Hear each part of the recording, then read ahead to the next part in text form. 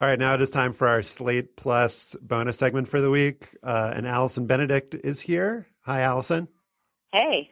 You're one of the hosts of the Mom and Dad Are Fighting podcast, and there are probably some parents who listen to our show. So there's your plug. Enjoy. Hope you enjoyed that plug.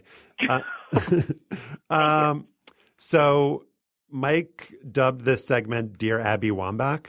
You have a sports advice question that you would like to ask us. Please go ahead. Yes. So I am from Youngstown, Ohio, which is about an hour from Cleveland, which is it kind of has all of the downsides of Cleveland without any of the upsides. It's a pretty sad town, and grew up with people, everyone around me rooting for Cleveland teams and being disappointed and tormented. So it would make sense for me to root for the Cavs, and I like the Cavs, and I rooted for the Cavs last year, and I feel a lot of hometown, pride.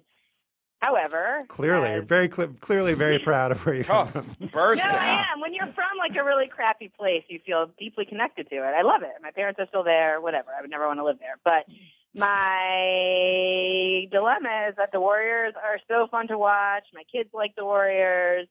And I don't know. I basically am rooting for both of them. I've been rooting for the Warriors the whole time in the West, which probably doesn't make sense. I should have been rooting for the Thunder if I'm a Cavs fan. I rooted for the Cavs. Now I don't know what to do. Help me, sports people. Mike, why don't you start? You're the most helpful out of us. Your ancestral ties to Cleveland are unimportant because LeBron James himself had I don't know if you know this, but he had ancestral ties to Cleveland and the Akron area, and he turned his back on them. And therefore, you're allowed to do the same. You're allowed to flirt with another team, a team from perhaps a state that is either golden or sunshiny, and you're allowed to have that. Consider it your Cavalier Rumspringa, and then you can always come back, as LeBron James showed. So go with the fun of the Warriors, and the Cavs will always be there for you. What is that teaching my children? It teaches them about free agency. It teaches them about the burning of jerseys, thermodynamics of jerseys. It teaches them how to count to championships. 1, 2, 3. There's a lot of good lessons there.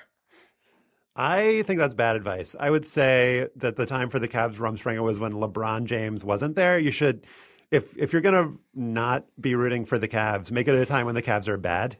That would be my simple advice. I think that if Cleveland wins this title and breaks the many, many, many decades long dry spell of Cleveland championships, and you have hopped off the bandwagon, that's by far the worst possible outcome. And in my life, I'm not trying to encourage the best possible thing to happen. I'm trying to avoid the worst possible thing. And there is no scenario worse than you getting off the Cleveland bandwagon right now. If the Warriors win, whoop to fucking do. The Warriors won last year. And you would be a bandwagon fan who is trying, at the time when your team needs you the most, you're just kind of hopping on and, drafting off of a winner. That is not a good look for you. Yeah. And even if it doesn't work out, you can still teach your children that even in the face of fun and goodness and happiness, you still stuck with your loser town. I'm convinced by that. I mean, I think I'm most of the way there already, and I'm pretty convinced by that. But let me hear from the final member of your advice panel. I'm going to be the anhedonic sports fan that I am and give you an out, which is a convenient way to split the baby. Now, don't split your own babies, Allison, because that would not be a good thing for you to do. Yep. But we're going to split the baby here. Teach what your children need to understand, that there are two paths to sports fandom, both of them acceptable and not mutually exclusive. One is to appreciate their roots and to appreciate where their mother came from. Not that that's going to be relevant for very long, because they really aren't going to give a shit about you in a few years.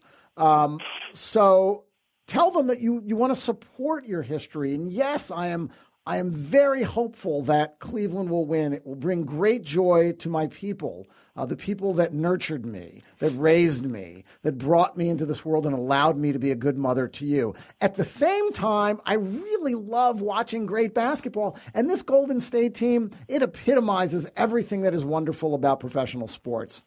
About sports generally, the athleticism, the grace, the humility, the teamwork. The Warriors are the embodiment of the best that sports can offer us. So give your kids a chance to root for either winner. No, I don't think they need to be decisive. This is about who she's rooting for. Let me ask one question, though. If you root for the team that is like the best that sports has to offer, isn't that just that means you're always rooting for the winning team? That's just being a fair weather fan, right? Not I at don't want to all. be. No.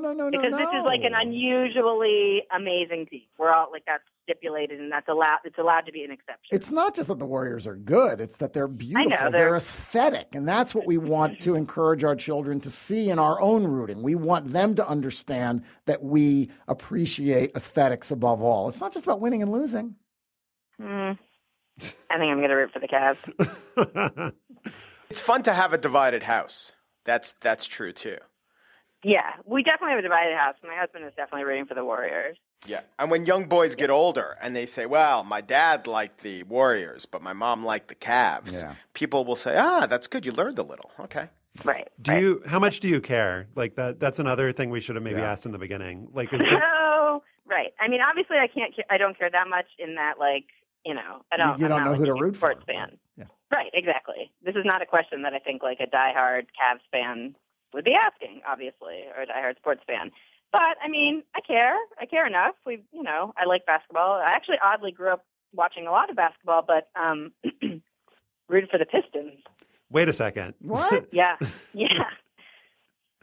So who were you rooting for in the Cavs-Pistons series? The Cavs. You want to know why I rooted for the Pistons? You had a crush on Joe Dumars? No. A friend's brother had leukemia, and Isaiah Thomas visited him a couple times in the hospital, and we all thought that was amazing. And we were my friends and I were the only people probably in the history of the world that rooted for the Pistons because we thought Isaiah Thomas was a good guy. Yeah, seriously. That is might have been the only people that thought that Isaiah Thomas was and a good that was guy. in the 90s, so it was anyway. This is fascinating. I care enough right now, but I'm not you guys. I don't have a sports podcast. So I heard that Maurice Spates, who's one of the backup players for the Warriors, he visited a kid in the hospital. So there's that. Also, I heard that LeBron James killed a guy once, and it's going to come out. It's going to come out maybe He what? He killed a guy.